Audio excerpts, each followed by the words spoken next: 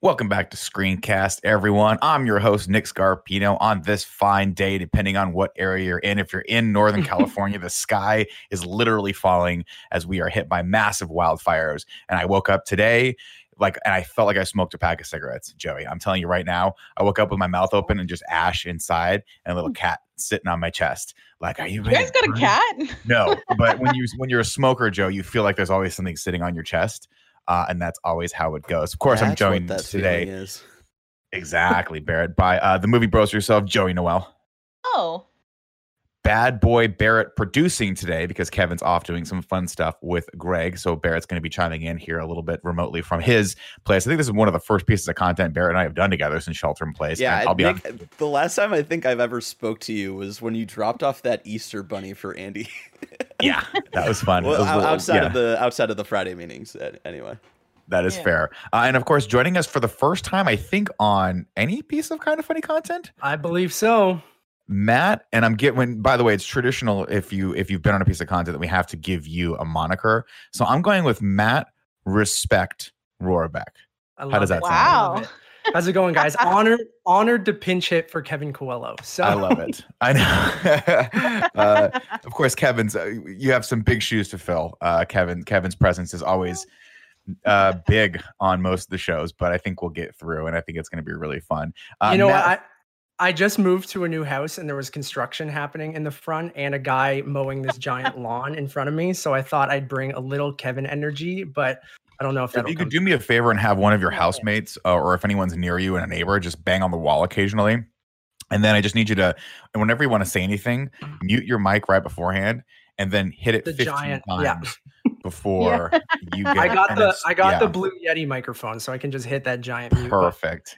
That's perfect. And then if you really want to go full Kevin Coelho, you have to have a giant ice water jug right next to you, and just after every time you say anything, just crush it and put it down and be like, yeah, I'm ready for the next thing. Of course, we do want to give a quick shout out before we continue with the shenanigans to our Patreon producer this month, Mohammed. You are amazing. We really appreciate you. Of course, if you guys want to get out there and support any of our shows, you can go over to patreon.com/kindoffunny and back us at any tier. Really, every dollar counts. If you want to be a part of the show, it starts at the $5 tier. Last week, we had a lot of people write in and suggest movies that we watched, and we'll now review at the tail end of the show, notably About Time and A Silent Voice. And spoilers, I enjoyed the shit out of both of these movies for various different reasons, but we'll get to those in just a little bit. Of course, if you guys want to check out our merch store, go over to kindoffunny.com/store. We got all sorts of cool shirts. I don't think we sell this one anymore. I think this was a Patreon exclusive shirt. But Joey, if people are backing us at that tier on Patreon this month, what can people get? We're getting those really cool, I don't know where mine went, cyberpunk prints. That was art done by Fandome to mirror all of the Cyberpunk 2077. The venerable Fandome has produced our faces in cyberpunk style. And if you want to get all those prints and be the first and only people on the planet to get them, go over to patreon.com/kindoffunny, back us at that fan mail tier, and you can get it. Another fun special announcement for this weekend. DC Fandom is Saturday, and we are treating it like it's Greg's personal E3. Greg and the Kind of Funny crew will be on twitch.tv/kindoffunnygames. Pretty much we'll be there all day, reacting to panels for Suicide Squad, Kill the Justice League, WB Montreal's game, which they're teasing out a new Batman game. And oh my God, yes. The Snyder Cut. Of course, we're going to get all sorts of stuff like that, and every other DC movie. Notably, there will be no DC TV shows. That's happening in September. We'll talk about that a little later. We're going to go through the full schedule of that so you guys can see what we're talking about if you're not familiar with DC Fandom, because I sure shit wasn't until Tim reached out and was like, what do you want to be a part of? And I was like, I don't know. Everything, nothing. I don't know. It all starts at 10 a.m. Pacific time Saturday here on twitch.tv/kindoffunnygames. Come hang out with us, pour yourself a beer, and let's watch the craziness that will be Wonder Woman to the Snyder Cut. I can't imagine a bigger degree of chaos for DC fans than those two movies, pretty much bookmarking this whole DC Fandom event. Very excited about that. Matt, how are you feeling about that Fandom event while we're on the topic? I'm excited to see how many costume changes Greg Miller has during the entire day. I mean, I think that you're vastly underestimating the fact that he's going to be at a Wonder Woman outfit. I don't doubt it. I don't know. I'm psyched. I'm just psyched for new content. I mean, with Comic-Con at home this year being I feel lackluster, and just all the different events that we've kind of missed out this year, it feels nice to have something to look forward to, if that makes sense. And I'm mixed on the DCEU. I followed along with you guys and rewatched all the movies when you guys did in review. Did not help my opinion on most of those movies at all. But I am morbidly curious for the Snyder Cut and to see what the hell that will actually be. I'm psyched. I do think they're trending in the right direction too, with things like, with Joker and Wonder Woman and even bringing James Gunn in for the Suicide Squad. So there's a lot of stuff that I'm actually like pretty psyched for. And then on the gaming side, yeah, if that Court of Owls Batman game is real, I'll be super psyched. All right. Scott Snyder is one of my favorite comic writers, and I love the Arkham series, so that'll be awesome. So yeah, I mean, I just excited to have something to sit and watch all day, and hopefully get new trailers and news and cast reveals and things like that. So I know you do miss that. Me too. I mean, I miss even just going to Comic-Con for a day is always such a fun, cool, chaotic, just insane energy experience. And the fact that we don't get that this year is it's kind of heartbreaking. But one of my favorite times in my life as an online media producer was producing the IGN live show that we used to do out of the Hard Rock Cafe, or Hard Rock Hotel and Cafe. No, Hard Rock Hotel. Yeah. I don't think there was a cafe. I think there was like a really bougie Japanese restaurant down below that was like hella expensive. But we would produce the show, and like Greg would be on the main set, and like Tim or someone else would be, Damon or whatever would be on the balcony. But meanwhile, in between the breaks, I'll never forget when the leaked footage of Batman v Superman happened, and we saw like Superman in the sky and Batman with the eyes. We would the entire company would just crowd around like Darren's desk. Darren had it. Darren had the link. And we were all like, "What the fuck is this?" And it was just that fun, convergence of, no matter if you're like for or against DC, Marvel, whatever, that's news. It's a shared experience, and hopefully we can all get a little bit of that on Saturday. And if not, we'll see Greg's tummy. And that is just don't do it. Every bit as fun. You know what else is fun, guys? This show is brought to you by Manscaped and ExpressVPN, but we'll get to that later. I had the DC stuff, the DC fandom stuff on last, but we might as well just quickly go through that schedule if you guys are cool with it, so everyone kind of knows what's what. If you're not familiar with this is a massive DC event that they're having this weekend. Originally, I believe it was going to be a 2-day event that was going to be, I think, the night either all day 19th and 20th, or maybe packed into one day, but they've decided that they're going to separate out. This is an update as of today. With so much DC good, this comes from Deadline.com. With so much DC goodness, DC fandom has split up. It's a virtual confab, and I love using that word, into 2 global events. The first will be DC Fandom Hall of Heroes on August 22nd, and second, that's this Saturday, will be DC Fandom Explore the Multiverse on September 12th. That said, the schedule has shifted, with the majority of the films panel being on August 22nd, and the majority of TV panels will be available on demand on September 12th. We can read the full update schedule if you guys want to head over to Deadline. And if you guys aren't familiar with what we're talking about at all, if you're like, what the hell is this DC fandom event? It was revealed last week. An all-star roster of talent will be joining the confab for key TV and film panels. Gal Gadot, Chris Pine, Pedro Pascal, Kristen Wiig will all be on hand for Wonder Woman 1987, while James Gunn will be answering questions about the forthcoming Suicide Squad movie. We'll also get to hear some stuff about Black Adam, starring Dwayne "The Rock" Johnson, and Matt Reeves, The Batman, starring Robert Pattinson, Twilight himself, Robert Pattinson, as well as the standalone Flash movie starring Ezra Miller. So we're really getting kind of all the updates on what's happening with DC. Of course, take it all with a grain of salt, because if we stay sheltered in place for the next 4 fucking years, none of these movies will ever be shot. They will never come out, and we will just get a Snyder Cut version 2 at some point in 2024. No. And that'll be 17 hours of brand new footage of just Snyder working out. It'll be great. I thought they went back and started shooting the Batman again, didn't they? I forget. I think they went back to production on that. I know notably a lot of movies have gone back, not in the United States because we're still having some issues, but I think there are some productions happening. But I think Keanu Reeves just tweeted that Matrix 4 is back on.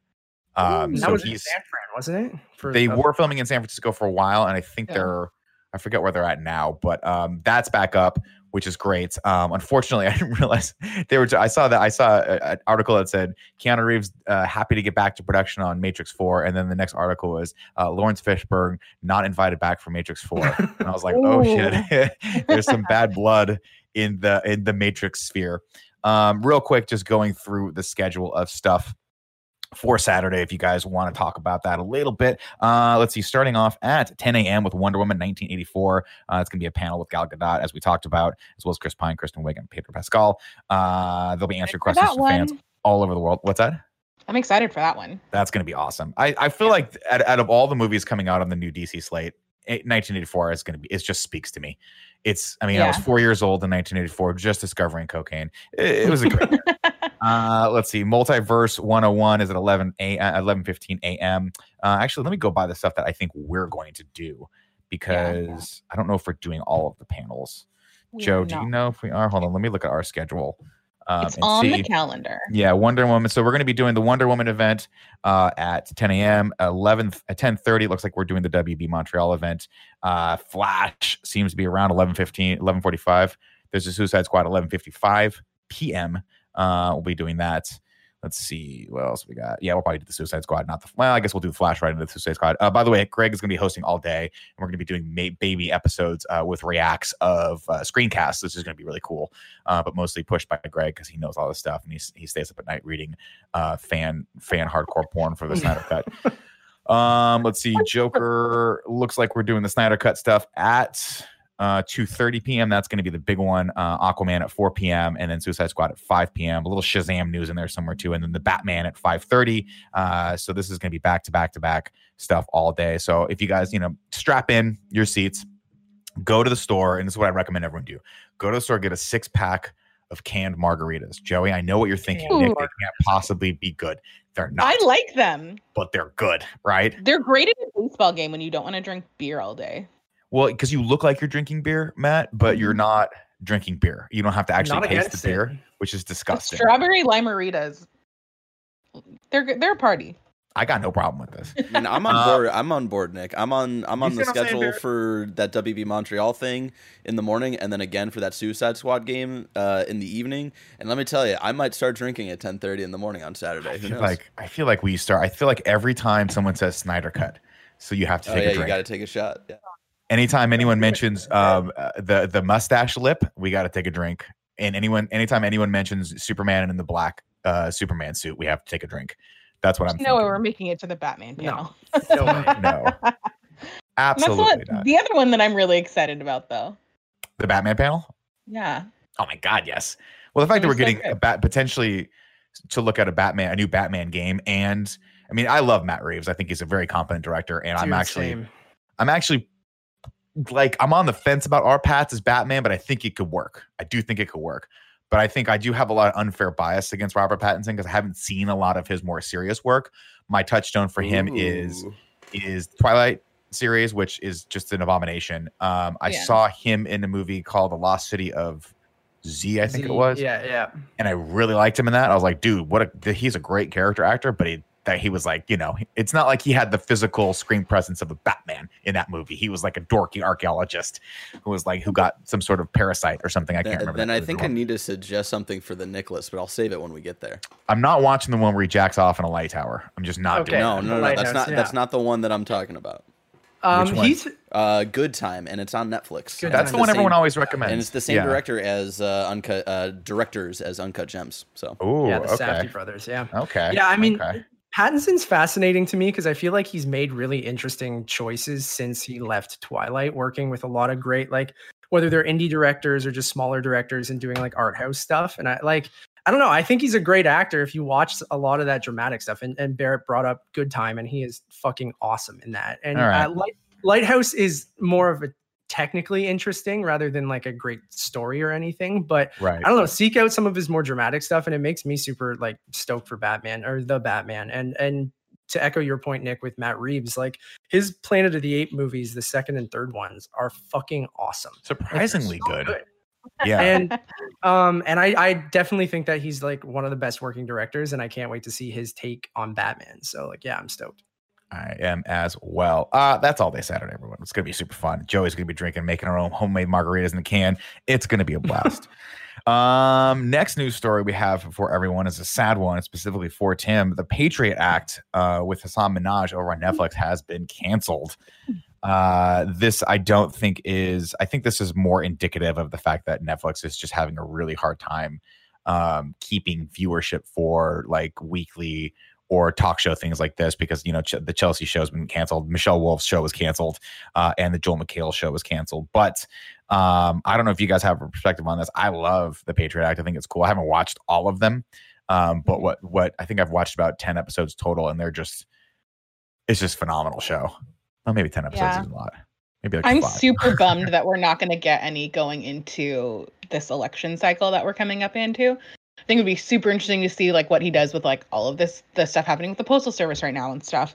Right. So that's a bummer. We were talking a little bit about this last night with Gia and Gia's sister, and talking about how just on like the Netflix UX, there's just not that much room to promote stuff.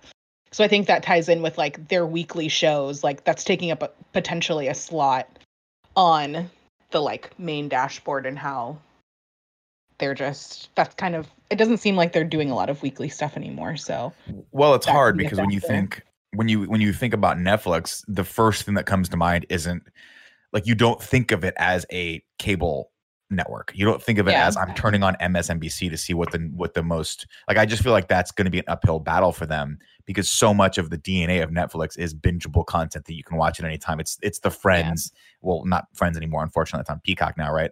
But it's, you know, season 1 through 5 of Narcos. It's the shows that you haven't watched because you never caught them in the 90s.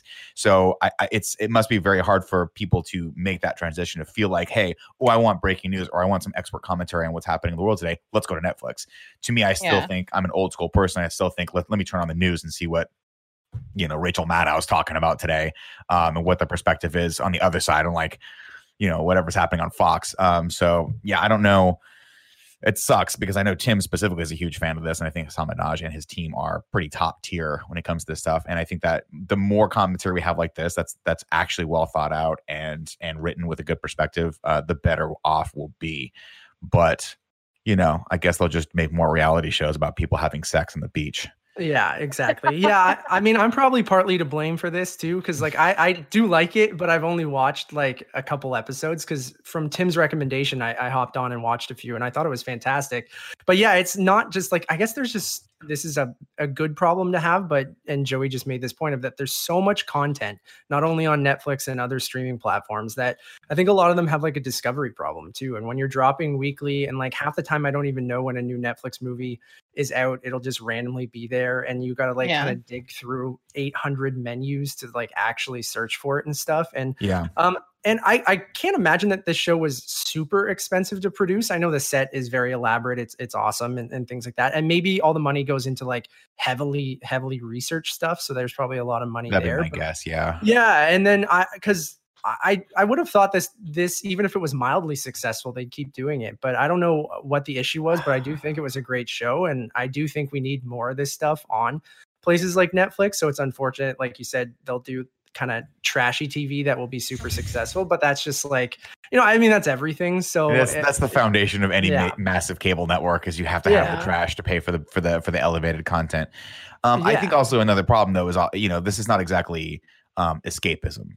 When you watch Patriot Act, it's very thought provoking. It's very polarizing. It's content that really you have to think about, and it makes you think, hey, the world's either going to shit or someone's trying to solve a very serious problem. Whereas with, you know, a new movie that keeps popping up on every single feed is that new Jamie Foxx movie, which people have recommended we watch for next week's Nicholas. I've watched it. Yeah, and I'm like, that's the kind of movie that you're like, it's Friday night. It's been a week. The sky is literally on fire in Northern California. Let's just watch Jamie Foxx being cool, and that's what I want. I don't want to think about. I don't want to think about how our president is trying to figure out how to close the postal service so that people can't mail in ballots for the election. That just seems crazy. So yeah, unfortunate, but I'm sure Hasan Minhaj will bounce back. He does phenomenal work, and for sure, he's unbelievable. Speaking of fairly digestible daily television, Joey.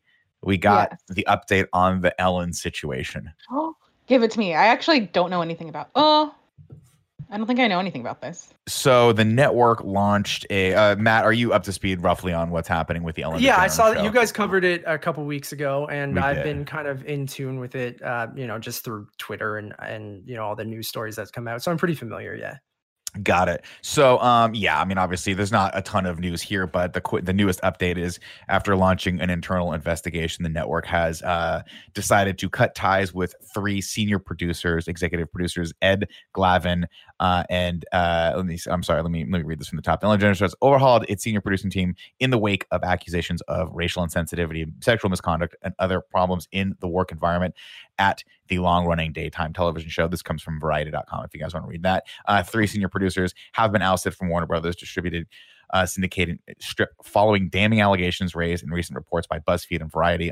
Quote, Ellen veterans Mary Connolly, Andy Lassner, and Derek Westervelt will remain at the show as executive producers alongside host Ellen DeGeneres. Let's see. The people that were departed were Ed Glavin, Ken Lemon, and Jonathan Norman. They were the ones asked to leave. They were also working on some other Ellen properties that they are no longer working on anymore. The departures have been expected ever since the trio were cited in a July 30th story published by BuzzFeed about allegations of misconduct, harassment, and questionable behavior on the set of the show. The trio were suspended in the wake of the BuzzFeed story and have since been terminated. Multiple sources have said at the same time during the meeting that they had Connolly and Lassner addressed. They had a massive meeting, by the way, with their entire crew. The results of the studio's internal investigation that sparked the flurry of reports after interviewing more than 100 people connected to the show. The probe found that there was no evidence of a systemic racism on the show, although there was an acknowledgement that more needed to be done in terms of diversity and inclusion. DeGeneres and others vowed that everyone on staff, including DeGeneres, will participate in diversity and inclusion workshops. The host will also announce the show's resident DJ, Stephen Twitch Boss, was promoted to co-executive producer.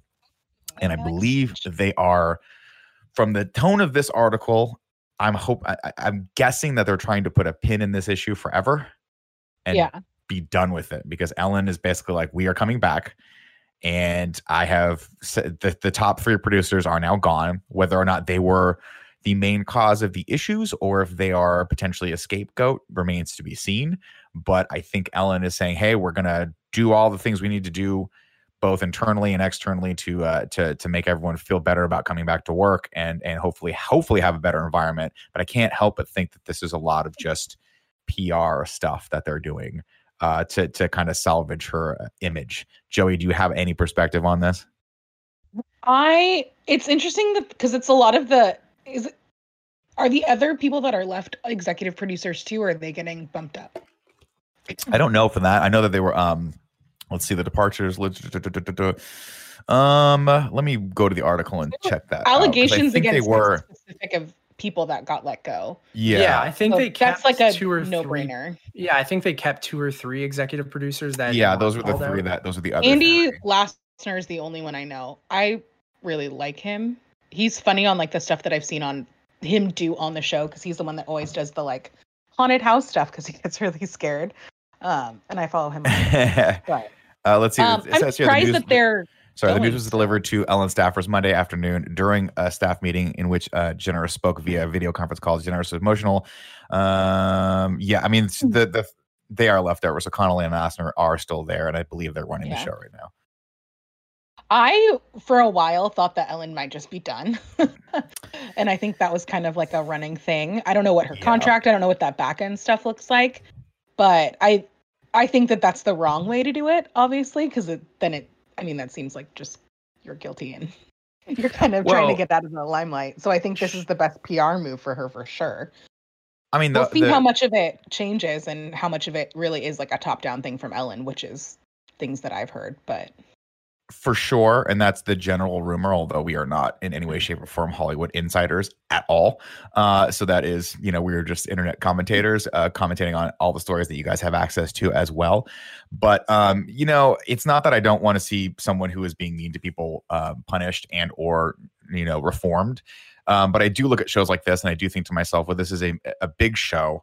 It is a great opportunity for people to work on. And if the environment sucks, well, if you can change the environment, then you don't have to fire 200 people, or 200 people rather don't have to go look for other jobs.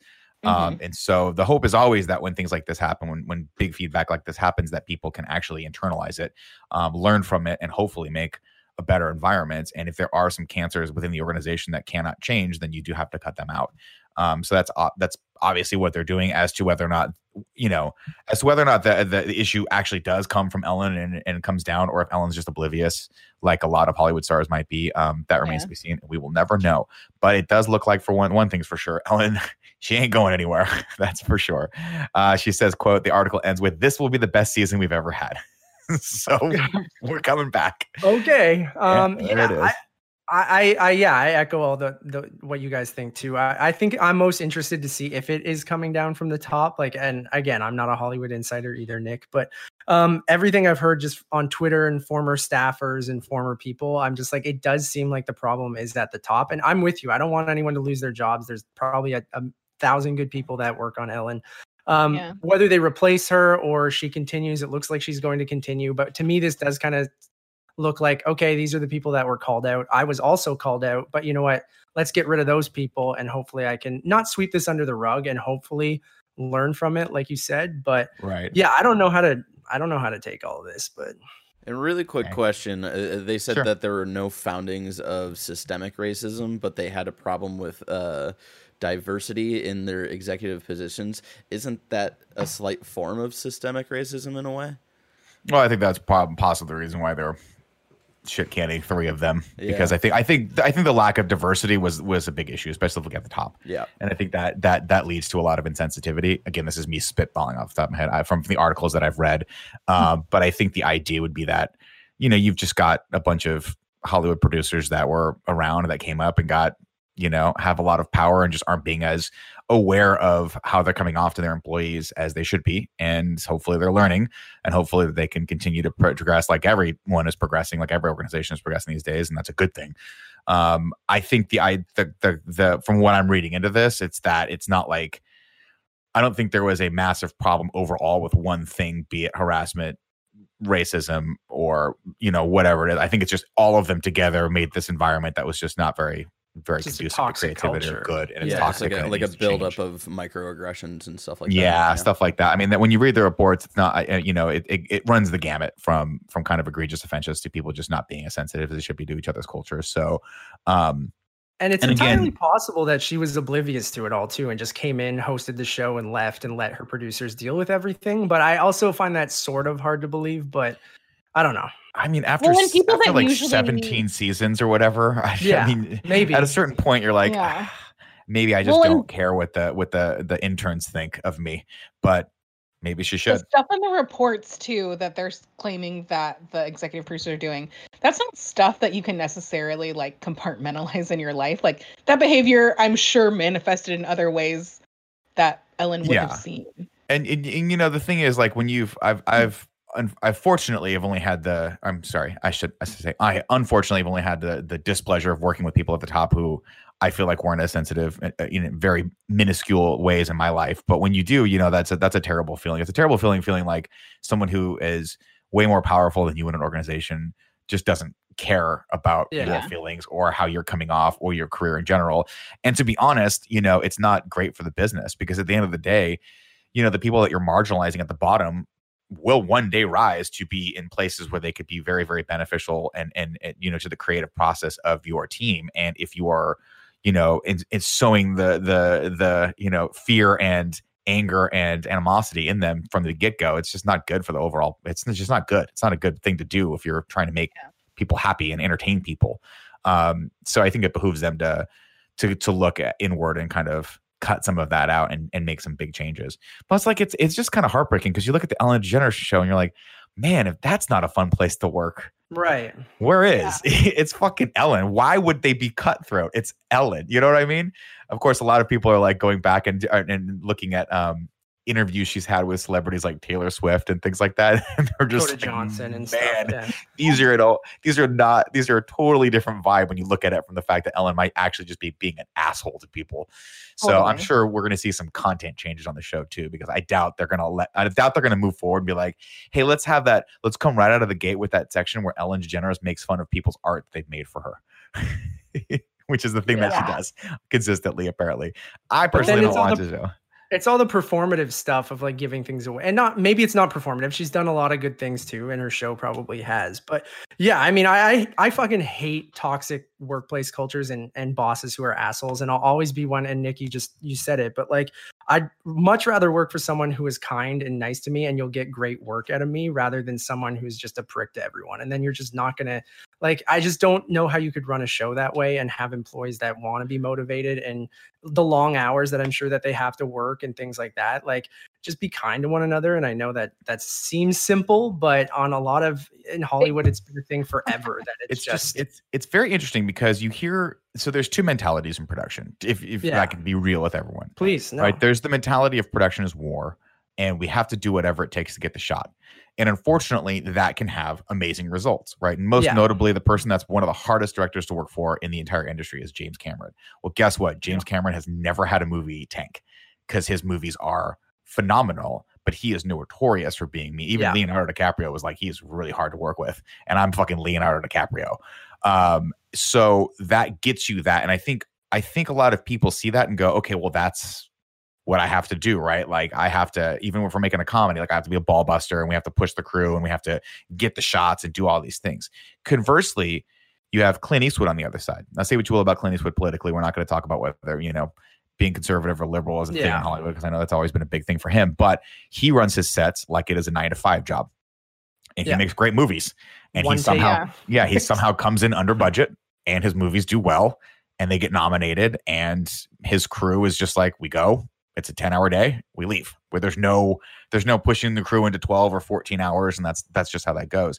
And so I really do think that a lot of that is indoctrination into the industry. And I feel that sometimes myself, where even when we're doing stuff, I'll feel that, be like, well, fuck it, we should just push through. And then I'm like, no, we don't have to do that. We're a dumb YouTube company that, it doesn't matter if that the 11th hour push for footage is not going to make the difference between the views that I need to get for these things. So I think a lot of the industry is really kind of still recuperating from the century of production woes that have plagued Hollywood from like 1900 to the 2000s. And I think it's just going to take a long time for people to realize there just has to be a better way to do things where people should be having fun when you're making a show, because if you're not, it's going to come through to a degree. And I think there's a fine line of being, tough and toxic too. Cause and it's the old cliche of like, you're not saving lives. Like you just said, like, it's just, you're really not. It is for entertainment. And like, I agree. Like you can be tough. And I think if you're a perfectionist, like James Cameron's one of those guys, David Fincher, there's many stories about him doing like, 70 takes of a scene that should be super, super simple. Right. And I think like there's just that fine line of like, I think you can be tough and a perfectionist as a director or a producer or something like that, but also just treat people with respect. And I mean, like, I just don't be toxic. And it's that fine line of, okay, I'm going to be a hard ass because I really want this movie to be good because I really care. And if you're being an actual bad person to people. Yes. When you're dipping into sort of being mean to people, that's Joey, when you have to cut things out. You got to trim things out, Joey. And speaking of trimming, ladies and gentlemen, 2020 has been the year of things happening that are completely out of your control. But there is one thing you can control, and that's shaving your bush. Our sponsors at Manscaped are here to remind you to do so. I got a Manscaped because it's getting bad, and I'll just put it that way. Mostly just in the northern Italian region. Lower back, I'm talking about the upper back region. I don't have that, but I well, there you go. I have pretty much hair from the only place I don't really have too much hair on is my head. The rest of it's just compensating, and it's unfortunate. But guess what? The Manscaped Lawnmower 3.0 is here to help. It is a premium electric trimmer that's designed to give you confidence and boost through your body image. The ceramic blade and skin safe technology are designed to reduce nicks or tugs on your fellas down there. The Lawnmower 3.0 is also waterproof and comes with an LED light so you can manscape in the shower, in the dark, or in a dark shower, whatever floats your boat. They also just released their Shears 2.0 nail kit, which is perfect. It's a perfect add-on to the Lawnmower 3.0. The Shears 2.0 is a luxury 4-piece nail kit featuring tempered stainless steel tools, and it includes tipped tweezers, rounded point scissors, fingernail clippers, and a medium grit nail file. Oh, I need all those things. Right now, my nails just look similar to like the young Wolverine's nails and Old Man Logan. I don't know if I'm doing that correct. It doesn't matter. We'll move on. The Shears 2.0 nail kit allows you to pluck your eyebrows and trim your nails in style. On their website, you can also find the crop preserver, an anti-chafe ball deodorant, and moisturizer. This will help you tame the summer swamp ass. with natural hydrators and antioxidants. You'll also find a crop reviver, a testy toner that's like having cologne that is designed for your balls. We won't judge you if you catch your we won't judge you if we catch you sniffing yourself. Go to manscaped.com and check out some of these life-changing products. Here's how you take advantage of their offer. In fact, listeners of the show will get 20% off plus free shipping with the code MORNING at manscaped.com. That's 20% off with free shipping at manscaped.com. Use the code MORNING. It's time to grab 2020 by the horns by shaving the front trunk. I'm surprised that it just didn't say it's time to grab 2020 by the balls and shave them. Come on, Manscaped. Get on it. Get on it. Next up, guys, we have ExpressVPN. You've heard us talk about this. Listen, have you ever watched The Office? If you have, you probably know it's based on a UK series also called The Office. But if I told you there are 9 other countries with their own versions of The Office that you've never seen, would that surprise you? Well, you probably didn't know about them because you're not usually available in your country, but you can access content anywhere available in the world with no geo restrictions when you use ExpressVPN. ExpressVPN lets you control where you want sites to think you're located. You can choose from nearly 100 different countries, giving you access to content that isn't available in your region. If you like watching shows or movies, ExpressVPN is a must-have. For less than $7 a month, ExpressVPN lets you access thousands of new shows and movies on Netflix, Amazon Prime, Disney Plus, and tons of other streaming services. It's a no-brainer, and it couldn't be easier to use. Just fire up ExpressVPN app on your computer or TV, select a location, and hit connect. ExpressVPN is also incredibly fast and doesn't slow down any of your connections. We can stream content in HD quality with no issues. Here's the deal. So to get the most out of your streaming service today, go to expressvpn.com/kindafunny. If you use my link, you'll get an extra 3 months of ExpressVPN for free. Again, that's expressvpn.com/kindafunny. expressvpn.com/kindafunny to learn more. All right, guys, we're on the back 9 of the show, as we like to call it. And this is the time where I just want to go through kind of what we've been watching lately. And then we'll talk about the movies we were watching last week for the Nick list. Joe, what have you been watching lately? So on Monday, we got an update that Jensen Ackles is going to be joining season 3 of The Boys, which is very exciting. So Jensen Ackles, if you don't know, is in the long-running show Supernatural. 47 season. You doing a rewatch? Are we doing a rewatch, Joey? Here's the thing. I texted our good friend Jacob Bryant, and I was like, Jacob, talk me out of jumping back into Supernatural. I've watched like the first 7 seasons like a couple times because I think it's the best storyline. I think it should have ended after 5. Yeah, 5 was like the true ending, and then they're just like, we'll just keep going. Exactly. The true ending was 10 seasons ago. I know. It's so dumb. I was like, I'll jump back in at the Leviathan stuff. That's where my brain kind of like forgets what it is. And he was like, well, listen, if you're going to rewatch it, you should start from the beginning. So as of this morning, I started rewatching Supernatural to catch up for the last 7 episodes that are dropping in October. Wow. So I'm hoping. Okay. So they're dropping. Make it. They're dropping new episodes. Sorry, I missed that part. I thought you were catching up on Supernatural because one of the actors is in a different show. That's crazy. The news for both of those things dropped at the same time. So I was like, ooh, Jensen Ackles, I love him. He's going to be in The Boys, which I'm obviously really excited about season 2. And then they're dropping the last 7 episodes ever, hopefully. Ever. Yeah. We don't need any more.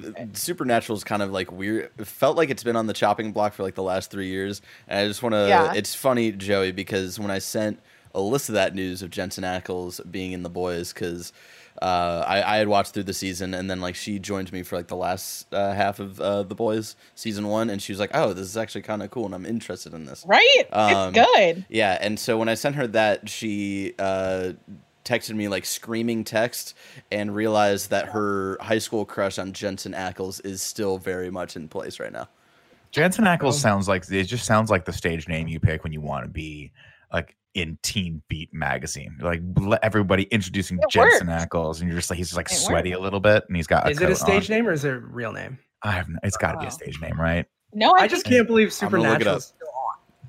I just like as a 30-year-old man, and I guess it's starting when I was 15 is insane to me. Supernatural is like the Law and Order SVU for young adults. Damn, his birth name is Jensen Ross Ackles. Shut the hell. A shout out to his voiceover in Batman Under the Red Hood. It's very good. Yes, it's a great movie. Great call out. Same creator, right, for Supernatural and The Boys, I think. Yeah, maybe the same showrunner. It's showrunner. Okay. Yeah, Eric Kripke or something. Yes, I think so. Yeah. The Boys only did like the first 5 seasons of Supernatural. The true ending, as some say. The good ones. So yeah. I can honestly say I'll never go back and watch Supernatural. I'll never say never. I'm watching you watched it before? 9 right now. No. I've never seen a single episode. I don't think. Sorry. Don't need to. Like it. Although so to be fair, that I think it's nostalgic though. It's one of those things where every time you go to Comic-Con, you see the hardcore Supernatural fans, and people swear by the show. People just really like it, and I don't have a leg to stand on, Matt, because as you know, I'm a diehard Psych fan. So once you make Psych the hill on which you will die, you don't have a leg to stand on for criticizing anyone else's TV goings. Mine is Lost, and I will defend Lost till the day I die, and even the last couple seasons of Lost. So I feel you. I'm with you. It's terrible. Matt, what have you been watching lately? So I don't know if I even mentioned it at the beginning of the episode of why the hell I'm even on the show, but I host a trilogy of podcasts. Oh yeah, I meant to throw to you and ask you, have you tell people who you are and why you're doing this. But people are probably like, who is this random man who's on this show and why is he talking with them? I host a trilogy of podcasts here in Toronto, Ontario, Canada, called the Untitled Movie Podcast, Untitled Movie Reviews, and Untitled Movie Conversations. So that's why Nick reached out and I've been talking to Joey, because I've wanted to come on and talk to you guys for a while. So I, just to describe the 3 shows, Untitled Movie Podcast, kind of like Screencast mixed with the Kind of Funny podcast, way too long, conversational, 2 best friends talking about, movies and news and entertainment and all that stuff.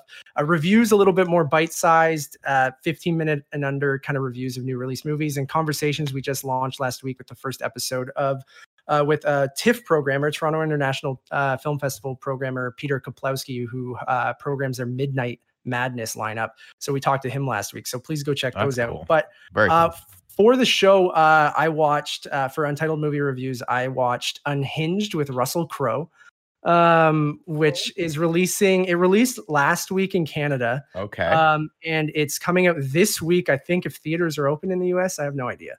I think they told me it's releasing in the US this week. And it's like, I think there are a few that might be opening, but not a ton. Because cinemas have been open here for a few weeks now, and they've been playing older movies. And cases for COVID are pretty low here, so you're seeing a slow rollout of everything. And again, we're getting Tenet in next week and things like that. But yeah, Unhinged came out last week here. I watched it. It's not good. I wouldn't go risk your life for it. Is that with COVID?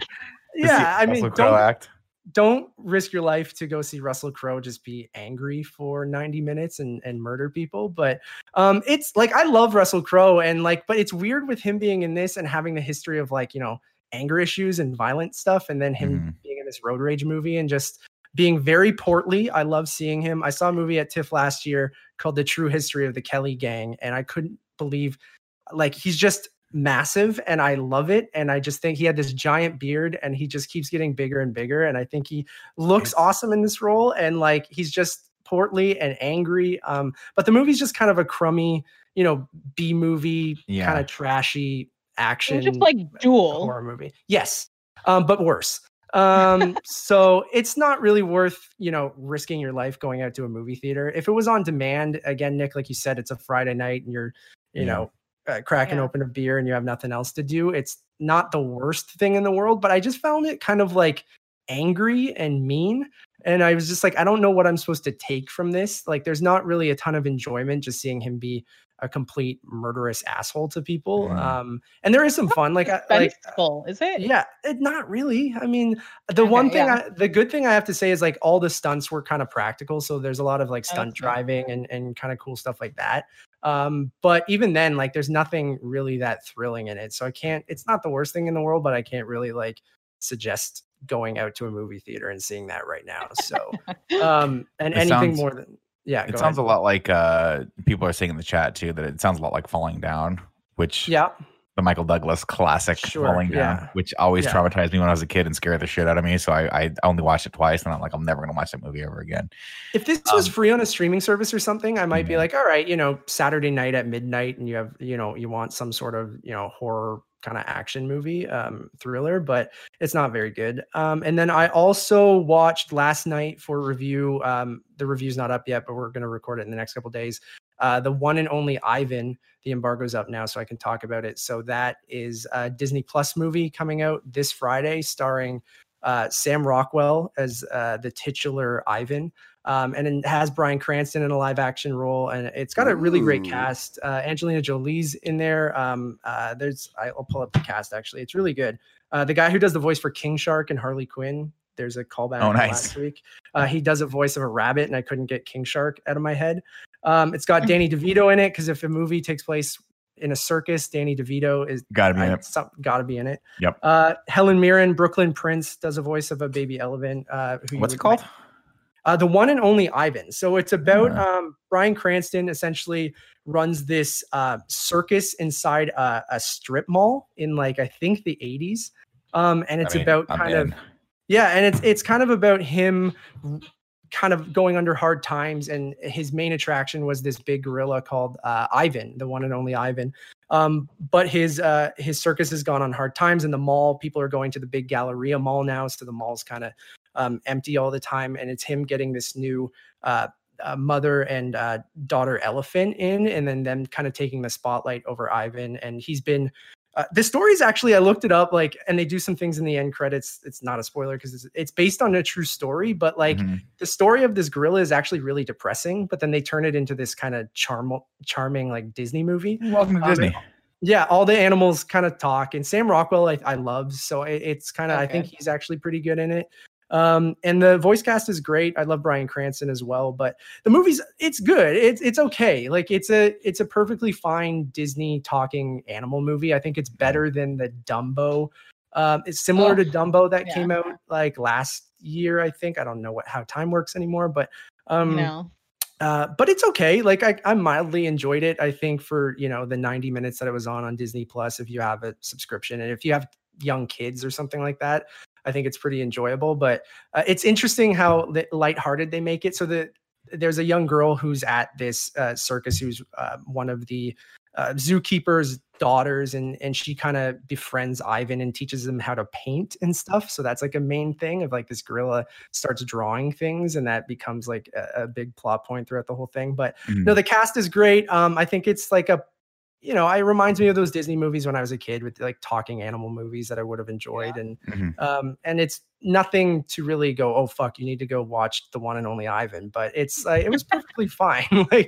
I wouldn't say rush out to watch it, but I like the cast. I love Sam Rockwell enough that it was just kind of enjoyable to kind of watch this cast kind of joke around as these goofy animals for 90 minutes. So I'd say those are the two big things that that comes out on Friday. And then I moved into a house with my sister and my fiance with me, and they've been watching a lot of Naked Attraction, which I think you guys talked about on one of your shows. I don't know whether it was Andy or Nick, maybe you, I don't know, but I think Tim showed me Naked Attraction. I think it was Andy. Yeah. Maybe it was Andy. Yeah. This is the one where, this is not the one where they just see parts of people's bodies. Oh, they do. Right? Yeah. Okay. That's it. That's a show. That's a show they made, and that's all they've been watching. So we've been unpacking, and I set up the TV for them in the living room and stuff like that in our main spot, and they've just been obsessed with it. So then it obviously caught my eye, and I'm like, what is this show? And at first glance, I'm just this is awful. Why this show does not sound like a good thing at all. But I talked about it on our show last week, but I'm amazed at how kind of body positive it is and inclusive it is. And it's actually really just not kind of as horny as I imagined it to be. It's actually kind of more interesting, and it kind of teaches people about, human anatomy in a real way. They're not just all porn bodies, sorry to get weird, but it's just, it's, I remember you guys talking about it, and then they put it on, and it's all uncensored here. I don't know, it's just, nothing's blurred, and they were watching it on a streaming service called Out TV. I have no idea if that's a thing in the US. But that's all they've been watching, and I've sat down and watched some of it with them, and that just kind of surprised me. I'm going, oh, this show is actually inclusive and body positive. So art to it. Interesting. I watched an interesting documentary that's available on HBO. It's an older one, but it's by director Alex Winters, who was Bill and Ted is in up and coming Bill and Ted Face the Music, and he was a childhood star, and he made a movie called Showbiz Kids, which is a documentary about what it's like to be a childhood star, and it is horrifying. Really? It follows, it basically, it's not a great documentary, I'll say that. But the story it tells and the people that it follows are people that I have a lot of touchstones to, not the least of which is Henry Thomas from E.T. And Mila Jovovich is in it as well. And I didn't realize she was huge when she was young. And it basically just kind of follows how they got into the industry and then the effects it has had over them in one way or the other. Mara Wilson is in it too. Yeah. She's the young actress who was the kid in Mrs. Doubtfire, right? And Matilda. Yeah. And so it's really kind of interesting and saddening and kind of shocking all at once. They didn't get access to, like, I was hoping they'd get Drew Barrymore in there because she's sort of one of the most famous child actors ever. And she was famous since she was like super, super young. Henry Thomas, I think, is it Thomas or Thompson? I think it's Thomas, tells a story. He's an ET about when he first got on set, and she asked him how many movies he'd done. And he was like, "This is my first." She goes, "Oh, you poor thing. This is my fifth," or something like that. And she was just like 5 years old or something like that. Yeah. So, it's crazy, but it's a very, very interesting watch if you guys are interested in that part of the industry. And if you ever have a child who wants to be in show business, watch this movie first and then put that kid through school and let them try to act when they're 18. That's what I would say. All right, let's segue over. We're a little short on time to the Nick list. Last week, you guys voted and suggested that we watch 2 movies for the list, one of which was About Time and the other was A Silent Voice. These are 2 very distinctly different movies. Let's start with About Time. What did you guys think about this? Both of these are available on Netflix in the US, by the way. Let's start with you, Joe. What did you think about Time?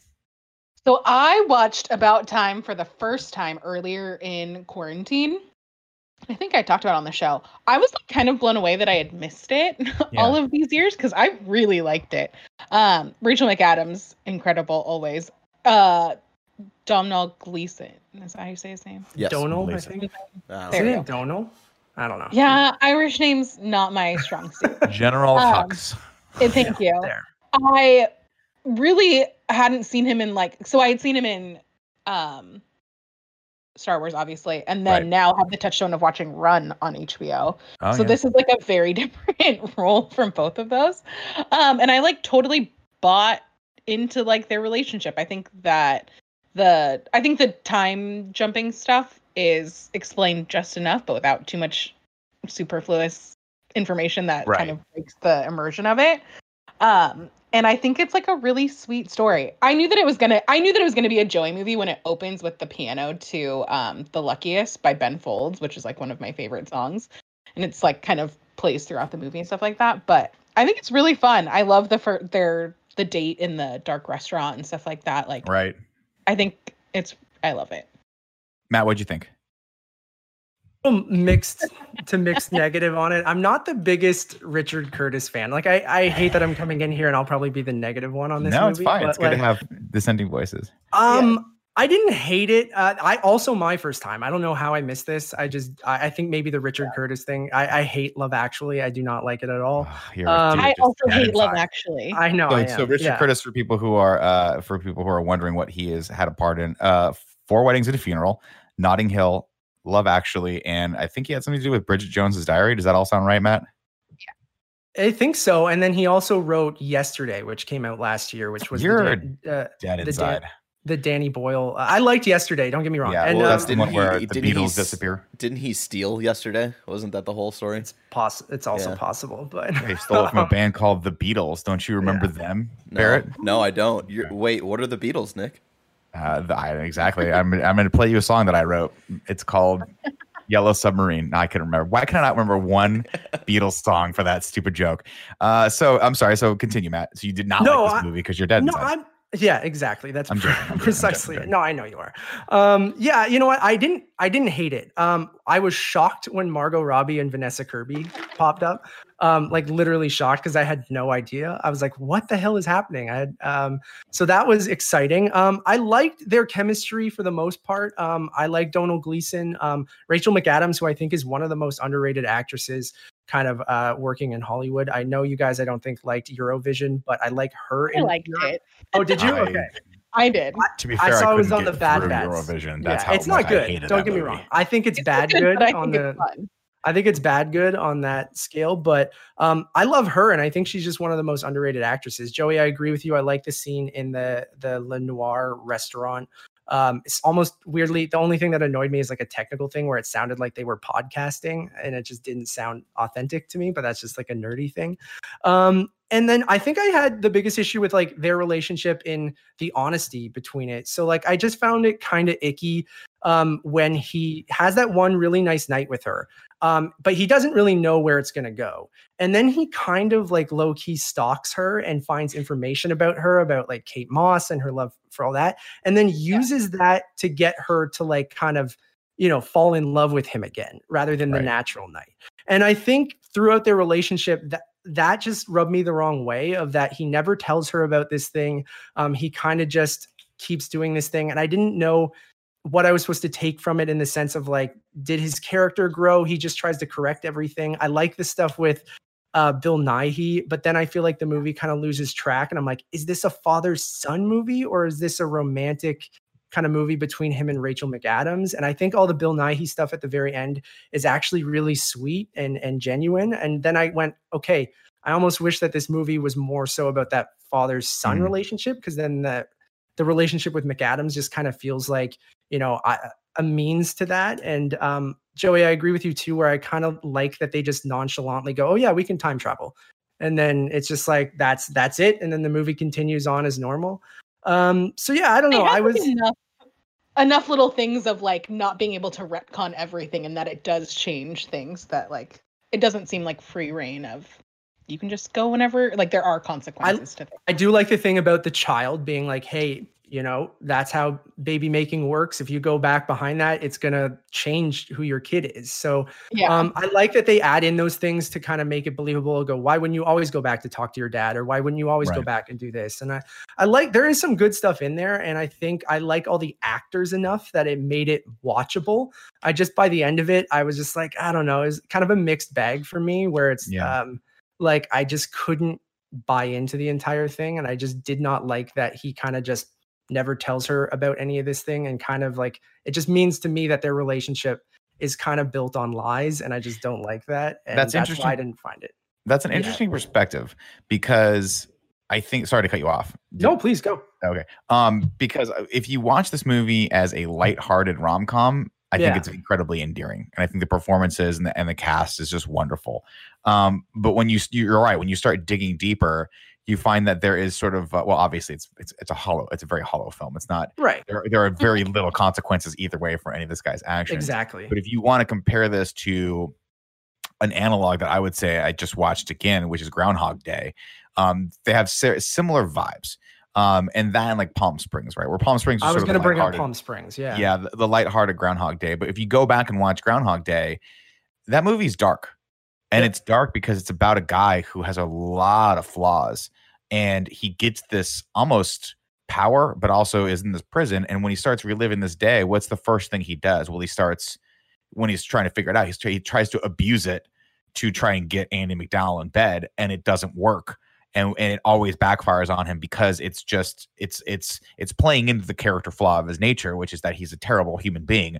And the only time he gets out of the loop is when he actually grows and becomes a good person and realizes that he has this unbelievable opportunity to make everyone's life in the town amazing for a day. And when he does that, he gets rewarded. And thus there's the character growth. In this, you're right. There's not a ton of, it's fluff. This is a fluff movie. It is fluff, and it feels kind of selfish of that character. I don't know. Yes. It's done so wonderfully though, because it's Bill Nighy selling it to you. And that guy could be like, listen, it's just a nuclear weapon. And I'd be like, you know what, Bill, you're right. Let's buy one. Let's get one. Mm-hmm. It's not a big deal. We should have one in the backyard. Everyone should have one. So I think based on the strength of the cast and the fact that it is more like a fantastical movie, I enjoyed it. But I do think that when you start peeling back the pieces, that one scene specifically always felt weird to me, where I was like, this should have been, there's no point where he fails so miserably that he then has to like grow. He just, in the museum specifically, he has that moment where he's super awkward, and I'm waiting for him to redo that time, but he never redoes it. And I'm like, why would you not redo that? Why would you not learn from your mistake and go back and be like, hi, I'm so-and-so. I saw you here. It's just this weird, awkward date that keeps going. And then he goes, where were you? What happened? And the whole time I was waiting for the other shoe to drop where they like are about to get married. And she's like, hey, how did you happen by that party? Yeah. Because my friend said you were a friend of mine, but I never met you. You know what I mean? There was never a moment where he really had to face consequences. Yeah. Yeah, there's not a lot of conflict. So in that regard, it makes sense that it's the same guy that wrote Love Actually or had something to do with Love Actually and Notting Hill, because those are very similar movies. I agree. If you view it as a lighthearted fluff piece, I would say that it is. I would put this probably in the good bad category. What do you guys? What say you? I would put it in bad. You're putting it in bad. Yeah, I good. So I feel like there you go. We went in the middle. Wow, Barrett, I think you have to be the tie-breaking vote on this. Are you in any way familiar with About Time? No, and I know you told me you're like, hey, if you want to watch these movies for the Nick list, right? Totally go ahead. And then there's just been so many Barrett-related things this week that I'd rather watch instead. So I will say, though, when you told me about this movie, that you were watching it for the Nick's list, and someone brought it up in chat, which I thought it was funny. Someone brought up in chat, the Time Traveler's Wife wants its movie back. When you said About Time, that was the movie I thought you were talking about, which is also funny Rachel enough. McAdams. Also Rachel McAdams, and also, and it came out That's 4 years earlier and something like that. Yeah, she had this weird streak of doing romantic time travel movies, which is bizarre.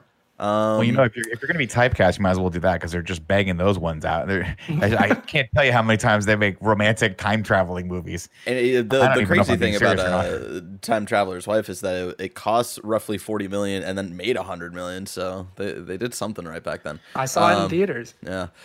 So I would have to say, I've got nothing for you, Nick. I'm sorry. All right. Well, since it's split. We have a good, we have a good, bad, and we have a bad, bad. We're going to put this movie squarely in the good, bad category, where I feel like if you're in the mood for a lighthearted rom-com and you don't really want to think too hard about it, that's what the good, bad category is for. Moving on to a movie that I'm very interested to hear what you guys perspective on. We also watched The Silent Voice, and this is a movie that people have reached out to us since we started doing little mini reviews on this show, and said we have to watch this. It's an anime movie from Japan on Netflix right now. Let's start with you, Matt. What did you think of this movie? I was blown away. I loved it. I hadn't seen it. I knew nothing really about it. I don't even know. I probably heard it dropped here and there, but I think it's from 2016, correct? Mm-hmm. But I was just really taken aback by like the mature themes throughout the movie, especially for a movie that deals with like teen suicide and just bullying, and it's beautifully animated. The style is incredible. I love those purple X's and just him closing out the world from around him. I was just really taken aback by how much I enjoyed this. I thought the music was great. Kicking it off with My Generation, which I don't think really fits the rest of the movie, but I liked the credit sequence. Me too.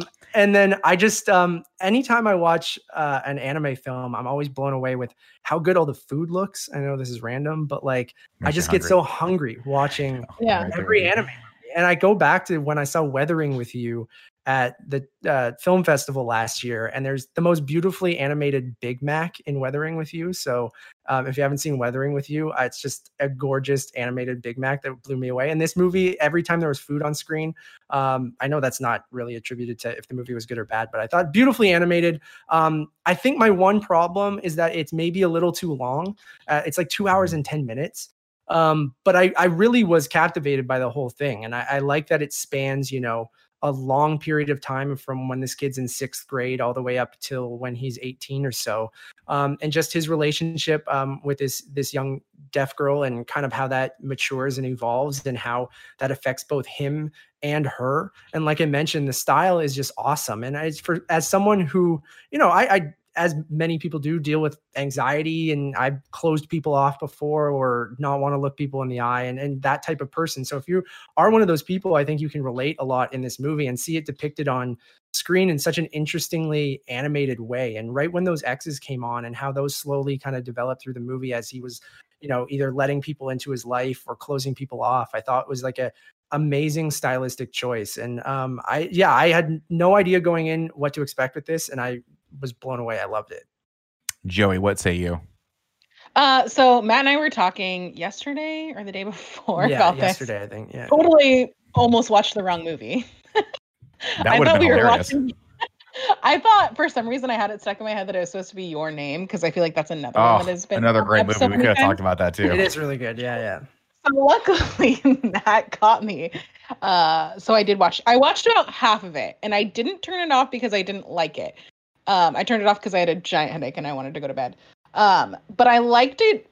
I was not expecting it to be as serious, and like that the whole like beginning is like the first, I don't know, 20, 25 minutes, like up through where they're in the classroom and stuff like that. I was like, holy crap, I don't know what I was thinking that this was going to be, but it was way more serious and like real than I was expecting. I did like it more than I thought I was going to. Still not my like preferred medium for storytelling. Like, I don't think that anime is going to be like my thing now.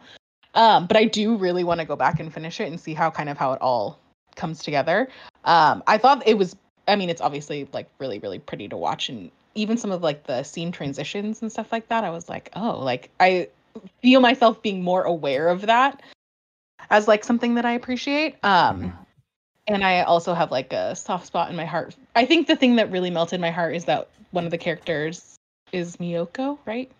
Yeah, I think so. And that's my grandma's name. So I was like, oh, amazing. So I was like, oh, okay. So I will say that I was really harsh on it last week on the idea of it, and I was very anti that. And I saw the comments on the subreddit that's like, Joey's gonna hate this and she's gonna tear it apart. So I did try and give it a really honest try, and I do want to go back and finish it because I do think I liked it way more than I thought. I got like I think I got an hour in. Okay.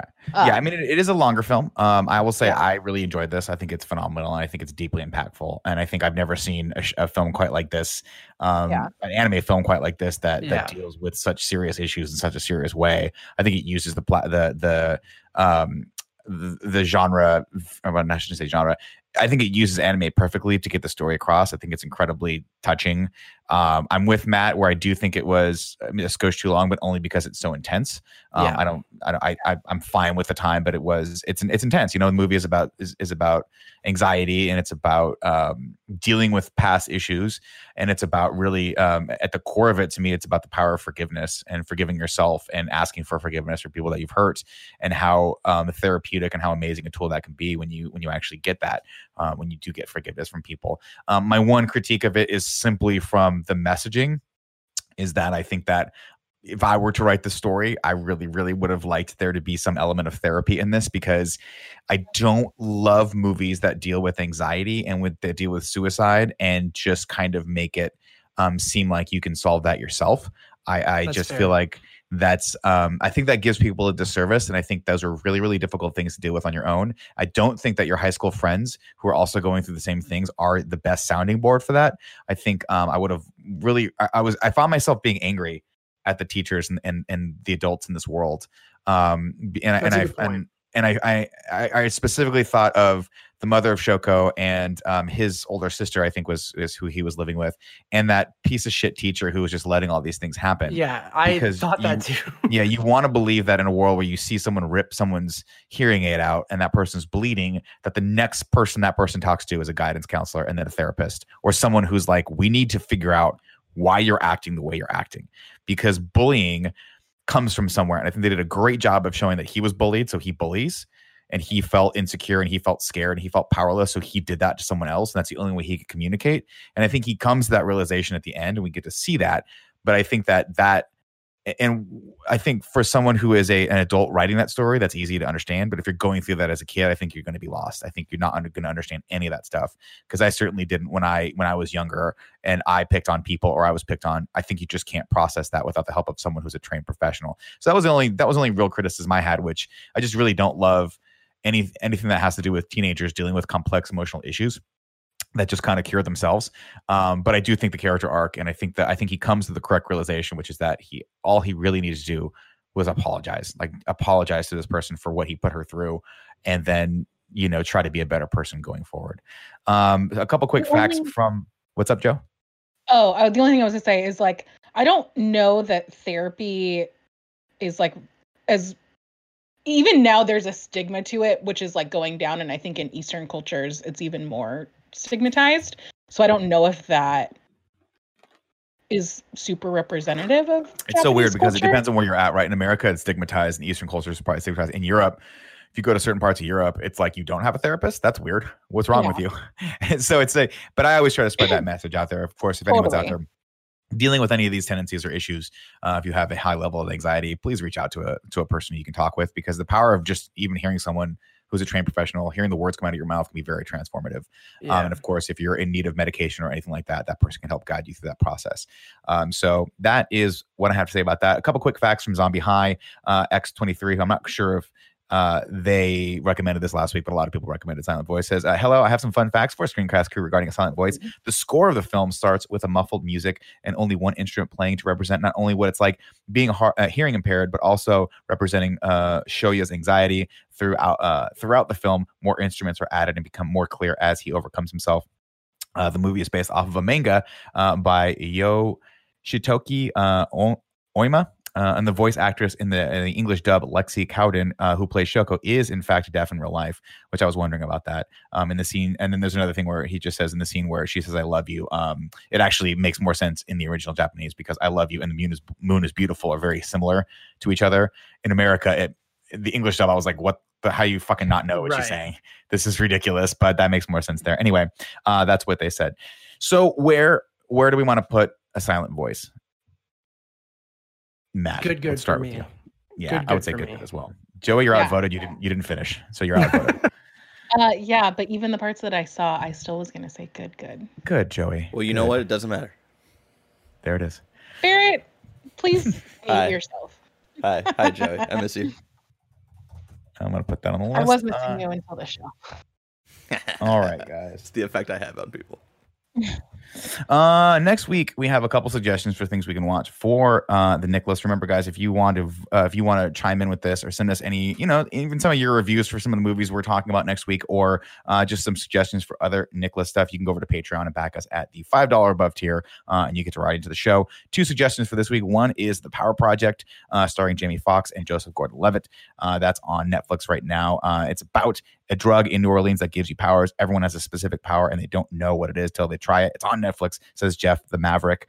And then Christopher Thorstad wrote it and said, North by Northwest. It's a classic Hitchcock film that is tons of fun with a great performance by Cary Grant. It's free to watch on HBO Max. I'm open to suggestions. There's very different movies. I would not be opposed to watching The Power Project on Netflix for the next Nick list. Joe, what say you? I'm not either. It's one that's like kind of on, not really on my list, but it's on my, eventually I'm going to watch this. Machine Gun Kelly's in it. Casey Neistat, who I've watched his vlogs forever, is in it, which is weird. That's crazy. Yeah. I saw him pop up in the trailer. I was like, is that fucking Casey Neistat? Yeah. That guy can do anything. No. I'm interested in that. We also talked about that Robert Pattinson movie earlier. Oh, Good Time. Yeah, you know what? You know what? I'm sorry. Let's not watch The Power Project. Let's watch Good Time. Is that what it's called? That's a good choice. That's a better choice. Because I feel like I'm not going to enjoy The Power Project. Let's watch Good Time. We'll talk about that. Power Project, just quickly. It's an easy watch, but it's Netflix is doing this thing where they just so badly want their Marvel movie or their like big blockbuster movie, and each time, like I didn't like Old Guard. Yeah, I didn't like Old Guard. I thought the action was really cool in Old Guard, but like every one of these movies feels like they're kind of getting there, but they're just off by like one thing. By about $20 million. Yeah, maybe. I like Jamie Foxx, and I like JGL, Joseph Gordon-Levitt, a lot too, and I like that he's kind of making a comeback. He kind of went away after The Walk, and he's awful in The Walk. Well, he's been doing his hit record stuff. Yeah, but I think was his passion project for a while, and he's still doing that stuff. Yeah, I watched an Amazon movie called 7500 where it's about a plane hijacking, and he's the co-pilot. It's actually pretty good. Check that out too. But Project Power, not so great. Good Time, excellent. You should watch that. Well, ladies and gentlemen, that's your movie for the Nick list next week. Thank you for all your submissions this week. And Matt, thank you for coming on and guest hosting with us today. It's been a rare treat to be able to connect with you and hear your perspectives on some stuff. Where can people find you if they want to follow you? You can subscribe to that trilogy of podcasts I mentioned called Untitled Movie Podcast, Untitled Movie Reviews, and Untitled Movie Conversations. And you can follow me on all those social medias at Matt Rorabeck. I'm usually bumming around Twitter and Letterboxd a lot if you want to see what I'm rating movies. Please shit talk me if you didn't like any of my opinions today. I welcome it, which I don't doubt will happen. But thank you so much for having me. This was a blast. This is awesome, guys. Thank you. Thanks for being here. Joe, thanks for being here as well. Barrett, knocking out of the park as a producer, and thanks for the dynamite insights. And remember, ladies and gentlemen, this Saturday, DC Fandom, starting at 10 a.m. on twitch.tv/kindoffunnygames. We'll be live pretty much all day with all the fun DC news coming out of that cool event. Will we be drunk by noon? Who knows? Fuck, we'll be hammered by 11:30. Who knows? If we start doing Margs in the morning, it's gonna be interesting by the time we get to the Snyder Cut at 4 o'clock. Until then, of course, everyone, we'll see you online.